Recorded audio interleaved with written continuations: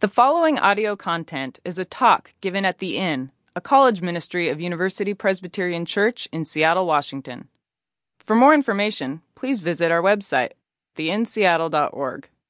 We invite you to join us each Tuesday at 9 p.m. on the corner of 16th and 47th in Seattle's U District. We have Dave Lutz with us. And for those of you that don't know, Dave Lutz is a counselor around the Seattle area, but he also was an intern here at the Inn just a few years back, right? One or 2 years ago, right, Dave? Yeah, about 4 years ago. Dave was an intern here at the Inn. He had been in a college ministry in Wisconsin, heading that up. That looks a lot like the Inn here in Seattle. And since then, he's come back to Seattle, and he's a counselor around town. And I've met with Dave once as a counselor. When I was an intern. He met with us and actually changed our year, the time that we had with Dave. I don't know if you know that, but it did. It changed the way that we related with each other. And before I invite Dave up, I just want you to know I have so much respect for this man because so many of my friends see him as a counselor, and the way that he helps them unpack what's going on in their life and what God is doing in their life has really changed them. And so I'm excited and thrilled that you get to hear from him tonight and next week. So without further ado, if you guys could give a hand for Dave Lutz, he will come up and share. That's nice. That's my favorite intro ever, maybe. Oh, that was nice. That was a nice intro, Chris. Thank you. That means a lot to me, actually. Well, you guys, listen, it is great to be here. I love it. I love it. I love it. This is my favorite place to speak. Number one favorite place. It really is. This is every time I come back here, it is so crazy. Because I was telling the student leaders today, I can literally remember sitting there back when I think I was either a junior or a senior at the UW. And I was in the Greek system, and it took people asking me to come to the Inn. I always give this gal, Amber Murphy, credit, because it was 6 times she had to come up to me. She goes, Dave, come to the Inn. I think you're going to like it.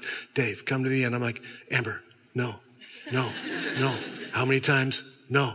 And it was like the 6th time where I'm like, okay, Amber, I'll go if you never ask me again. And I went, and I remember sitting back there go, but I'm not going to meet anybody because I'm just going to come and I'm just going to look. And lo and behold, people were, this place is so great. There were people that just would not let me sit back there. That they were inviters. They said, come on over here. And I was like, okay. So this is fine, but left to my own, if I was in a group like this, I would be more shy. I would not be the one that go out and reach and shake hands. That's not typically how I am. So it was really, really great. Denny Rydberg was the pastor then, became the head of Young Life. And then Mike Gaffney took over after him. And Mike Gaffney is the guy that actually, when Chris introduced me, I actually applied. Denny set me up. He said, why don't you apply? He goes, hey, Dave, why don't you apply for the internship? That'd be great. And I said, okay. And at that time, I don't know where some of you are, but that time in my life was this kind of time where it was like, man, if either God is something real, then I want my life to match. I want my life to be about that. I don't just want to go punch a clock somewhere. I don't want to just do something. If God really is who God says he is, then I want my life to be involved with that. Well, that meant that every plan I had, I suddenly was in this time of completely reinventing who I was going to be, what I was going to do. And it was trying to find my way around like someone you don't know the right answers as you're trying to find your way around. And trying to find your, Denny says, why don't you apply for the internship? And then didn't hire me. He set me up. But what he did was he introduced me to Mike Gaffney in Colorado, who is starting a new ministry based on the Inn. And Mike hired me. And I went over there and I dropped everything. I was like, I'm like, how much am I going to get paid? Nothing. Where am I going to live? With some strange family. Okay, I'm in, and I was just off. And I was like, I missed my graduation here. I didn't care. I just wanted to get out of town and go there. And I remember that started the year, the journey. And then I went on from there. I went on to seminary, and then I started a ministry in the Midwest, just like a place like this. And it was just a huge passion. Did that for about 6 years. Just had a reunion with them. This is true. Guess how old my college kids are? 90, Dave. No, they're, because you look like you're about 120. No, they're 40 now. It was crazy. I hadn't seen them in 20 years. So it was so great to come back in these real relationships. People there was 300 kids of this thing. It's crazy. So anyway, it is a powerful thing for me to be here because I believe that you guys are at a place in your life where the decisions that you're making are so powerful and you know it. It's one of the first times in your life where you don't have to do what your parents are telling you to do. And in some ways that's great, and in some ways that's terrifying. I remember this time when one of the first passages that I heard was Jeremiah 29:11. Anybody know it? For I know the what? The what? Plans. That I what? Have for you plans for you to what? Yes, prosper you. And I was like, I'm in. I will sign up for that. I want the plan that prospers me. That's awesome. Now, where do I go? Because it sounds like a health benefit package. It's like I'm signing up. I'm going to eventually get my wife and my matching children. That's going to be, I'd love that. Because all the people that I saw had beautiful wives and matching children. And I thought, this is great. I don't know what my friends are going to do, but I'm doing that thing. That's awesome. And so, that was the beginning of the thing. But then there's also, after that, it's like, and the crickets, like, well, I'm not really exactly sure when this wonderful, prosperous plan starts, right? We're going to be talking about something that I think is right where you guys are. And listen, here's the thing. This is true. Anyone who knows me knows this is true. I'm not so invested in you agreeing with me. That's okay. You're getting my dad totally in me right now. What I am invested in is you thinking.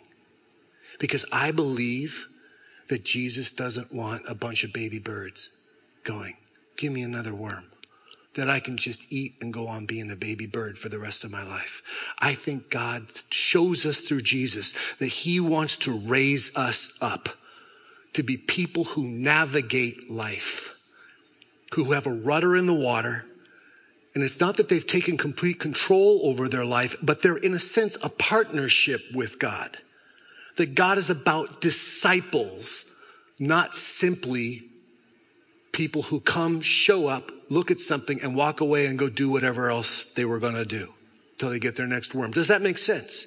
So to do that, in order to become a disciple, you have to become a thinker. You need to become someone, iron sharpens iron. Does that make sense? We want to make sure, I'm not coming with, here's me, I'm coming, and here's you. I'm assuming that if you and I were talking together, that the two of us would be smarter than any one of us. That's how I treat every single person that comes and sees me. We collaborate. I tell them that. You and I are going to put our heads together about your life because your life matters. I believe that. That's at the core of what I believe God says through Jesus. Your life matters. You're not here on accident. You weren't built off this kind of, manufacturing line. And here we go. We got Kevin. Well, there's another one. Mary. No, God says, listen, I thought you up. You might want to think about that next time you beat yourself up in your head. You are in a very great disagreement with God about creation right now. Next time you say something mean to yourself, maybe the biggest time you disagree with God in your life is about you. Fair?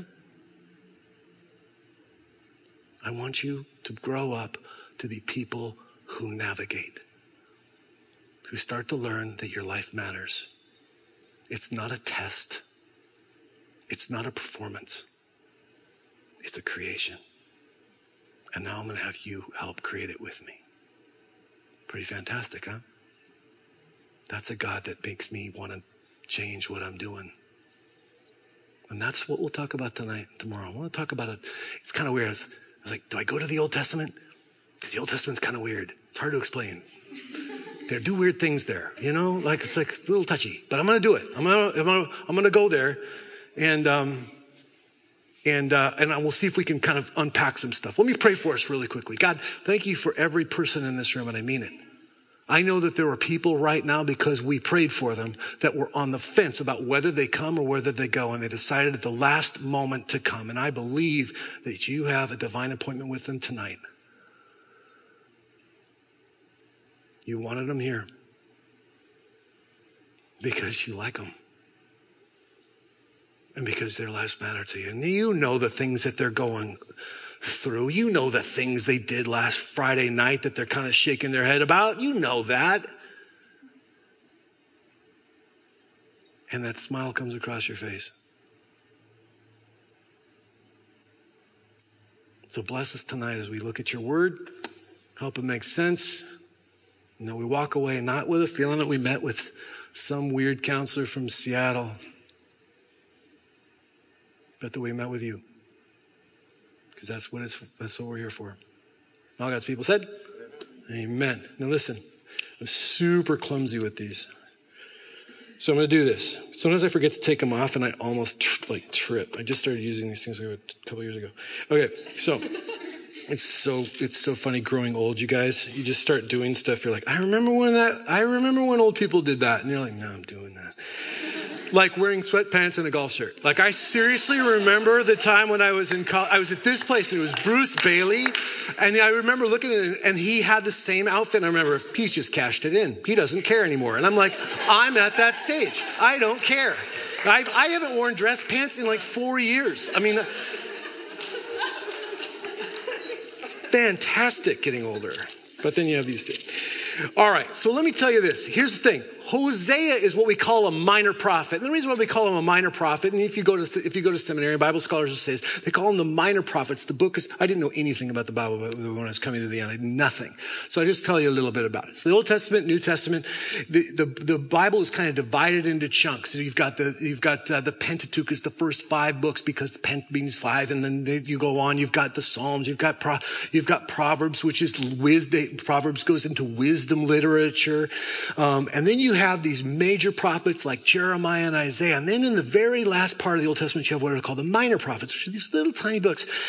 But they're really interesting. If you ever want to see God not be a mechanical being, go to the minor prophets. Because what the minor prophets do is they let you see the heartbeat of God. That God gets really hurt. Yeah. That God can feel really confused. That's not right. Go read minor prophets. He absolutely gets confused. You see this sense of God being in a process with people that doesn't sometimes theologically work for me. So that's why I kind of avoid them usually. But tonight we're not going to avoid them. We're going to go right into it. Hosea is in this time. Now listen, here's what happens. There's Israel and Judah. The big, God's kingdom has been divided into 2 big sections. They call it the northern kingdom and the southern kingdom. You got Israel and you got Judah. And sometimes they're at tension. Sometimes they're working together. And so you'll hear in the Old Testament them talking about, oh, Israel or oh, Judah. And that's what they're talking about. And they go through some really rough times. And then there's a time then this is where Hosea comes in, where they're both doing really well. They've had some some victories, and there's some economic upturns, and the people are thriving. And what happens is that over time, the success and the prosperity take the people small step by small step by small step, drifting away from God's heart. Isn't that crazy? It's not hardship that knocks them out. It's success. And we live in Seattle. I mean, it's kind of like the epitome of a successful city in that way. Into this success, Hosea comes and he starts speaking. And the way the prophets would work in those days is that God would literally take a person, because they don't have, their NIV study Bible to go and say, well, let's turn to whatever page. No, that's not the way they're going. They're going to speak through. God literally picks a person and says, you're going to be my mouthpiece. And here's the frustrating thing about being a prophet. You're not telling them the future. You're actually speaking the present to them, and they're not probably going to listen. One of my favorite guys, a guy named Garrison Keillor, used to have a radio show on NPR. He used to joke and say, God asked me to be a prophet. And I said, no way, because it's a terrible job. You end up lying in dirt with locusts on you and all kinds of, it's like no, low pay. Being a prophet's a tough job. Hosea comes in, and this is what we catch, is this idea that through Hosea, you're hearing the mouthpiece of God, and God is really upset. He's like, you guys are almost like a spouse that have drifted away from our marriage. It's really kind of the analogy that he's using. This is what he says. I'm going to start in chapter 6. And what we have here is, for the first time, this idea of a response from the people to Hosea. They say, come, let us return to the Lord, for he has torn us, but he will heal us. He has wounded us, but he will bandage us. And what they're referring to is these words that have been coming have been almost like cutting their heart. Some of you know what it's like to have God feel like he's spoken something that almost cuts through a truth that you've been holding forever. the pain that can cause when you think you've got it exactly ironed out and God comes in and says you don't, and how sometimes that can be piercing. The way you treated your girlfriend when you ghosted her. I'm using the term right? Am I using it right? All right, good. You understand? Actually, seriously, I shouldn't joke about it. It's actually one of my big pet peeves. It's actually one of the things that I talk about right now. People are great at starting things and they don't have any honor when they're ending them. It's a little soapbox of mine. We got to train on how not just to begin with honor, but how to end with honor. It's a part of being an adult, endings. Make sense? Sometimes we hear that truth and we're like, oh man, like just now maybe. You may have just done that last week. They called you and then they called you again. They texted you and they texted you. And you didn't return it. You were so nice to them on that one date and then you just stopped talking to them. How mean. Ouch. That's what Hosea is saying. Sometimes truth just pierces. Israel's saying, we've heard your words, God, and it pierces us because it's truth. Does that make sense? Are you with me? Verse 3, so let us press on to know the Lord. You can hear their fervor. They're starting to change directions, almost like a gigantic ship starting to turn. And it says, he's going forth as certain as the dawn, and he will come to us like the rain. You can start to feel like they're remembering who this God is, and they're getting excited. Like the spring rain watering the earth. And then God responds, what shall I do? What shall I do with you, O Ephraim? And that's a city in Israel. What shall I do with you, O Judah? For your loyalty, God says, is like a morning cloud. And like the dew which goes away early. Can you hear the hurt? I've heard this before. How many of you have had someone significant in your life come forward with all kinds of new promises, all kinds of new repentance, and in the next week it kind of, and you're left where you were. Some of you had parents like that. Big apologizers. It doesn't last. There's a pain in that, isn't there? Once, twice. Oh. I do groups with men, men's groups. And I tell my guys, I go, one of the saddest days is the day that you lose the ability to apologize and have it mean something. That's a sad day. Tough to get that back. Guard your apology carefully. And God's saying, you've lost the ability to apologize. Because you've said it so many times. Now, can it be redeemed? Yes. But don't think you could come with me a rush of emotion and I'm just going to go, oh, great. I've been burned, says God. Yeah, God can feel burned.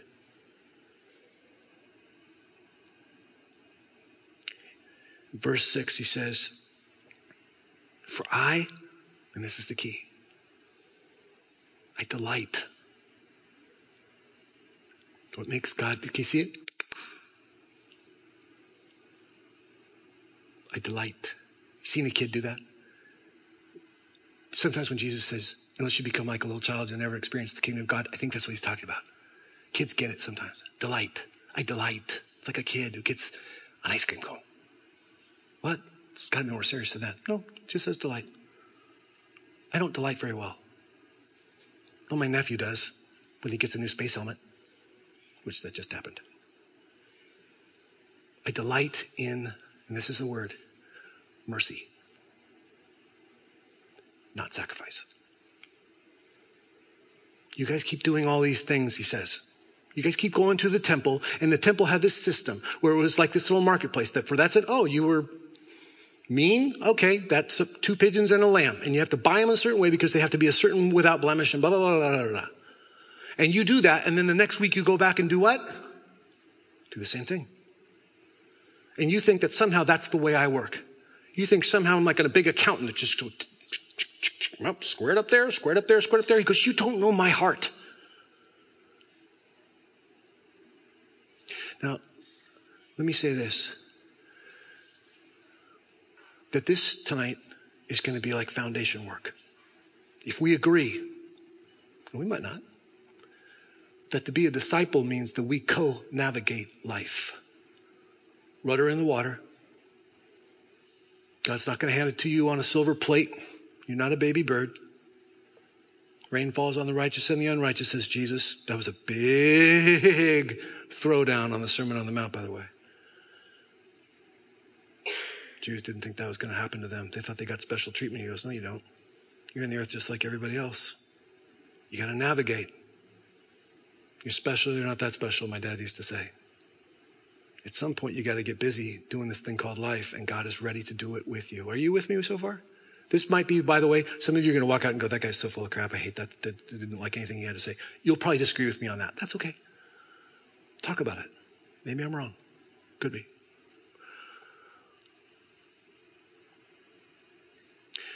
Mercy is like a catch-all word, but it means a lot of things. It means, don't get hung up on the word mercy. What do I desire? I desire kindness. I desire charity. I desire you lightening up about being so intense about getting it exactly right. You live a sacrifice life. That's not making me happy because you never smile. When's the last time that you trusted me enough that I'm with you? I'm not going to forsake you. Who do you think I am? You think that you did that wrong thing and I'm just going to go, well, then you've offended me. I can have no longer part. I literally remember that sermon that God can have nothing to do with sin. That's why you have to go and sacrifice and make it right. God's saying, you don't know my heart then.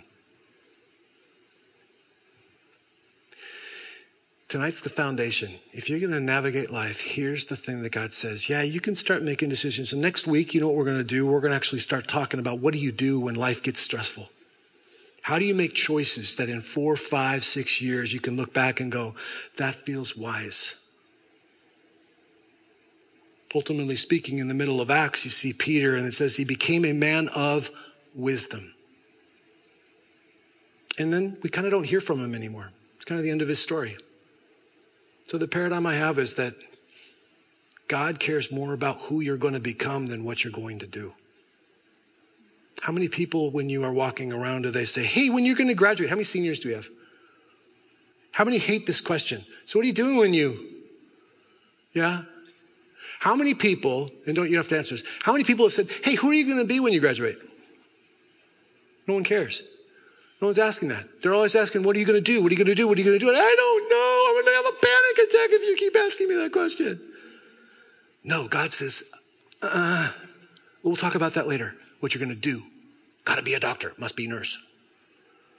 Must get into business school. Let go for a second here. If you're going to navigate life, the first thing I want you to know is my heart. And if you're somehow scared of me, then you don't know me. That's the first thing. Some of you got taught things you got to undo. I was talking to one young man and he said, I used to think when I was a little kid that Jesus was going to send me to hell, or that Jesus was going to let me into heaven and make my parents have to stay behind. I was terrified. Got to know God's heart. Mercy, mercy, mercy, mercy, kindness, kindness, kindness, kindness. If I could do it as a parent, Jesus says, if I can do it as a reasonably good parent, how much more so your Father in heaven? God's nicer than you are. My ways are not your ways. My thoughts are not your thoughts. As far as the east is from the west, so are my thoughts from your thought. That's Isaiah's argument with him over, can God forgive? God says, I can, and I do. Because I'm nicer than you. Got to know God's heart. The second one is, put what you're going to do aside for a second and start to get a vision of the kind of woman you want to be that inspires you. What kind of a woman of courage will you be? What kind of a woman that will be individual and quirky? What will be your version of sweatpants? Huh? Please don't show me that you're dressed like every single person on the planet when you're my age. I want you to have your quirks. God made you special. You're going to navigate. Start with the ground up. We start with God's heart. The second thing we do is we start with, let's get a vision for you that makes you so inspired that you're willing to start letting the audience of the world go. Thumbs up if you're with me. You understand? Okay? All right, let's pray.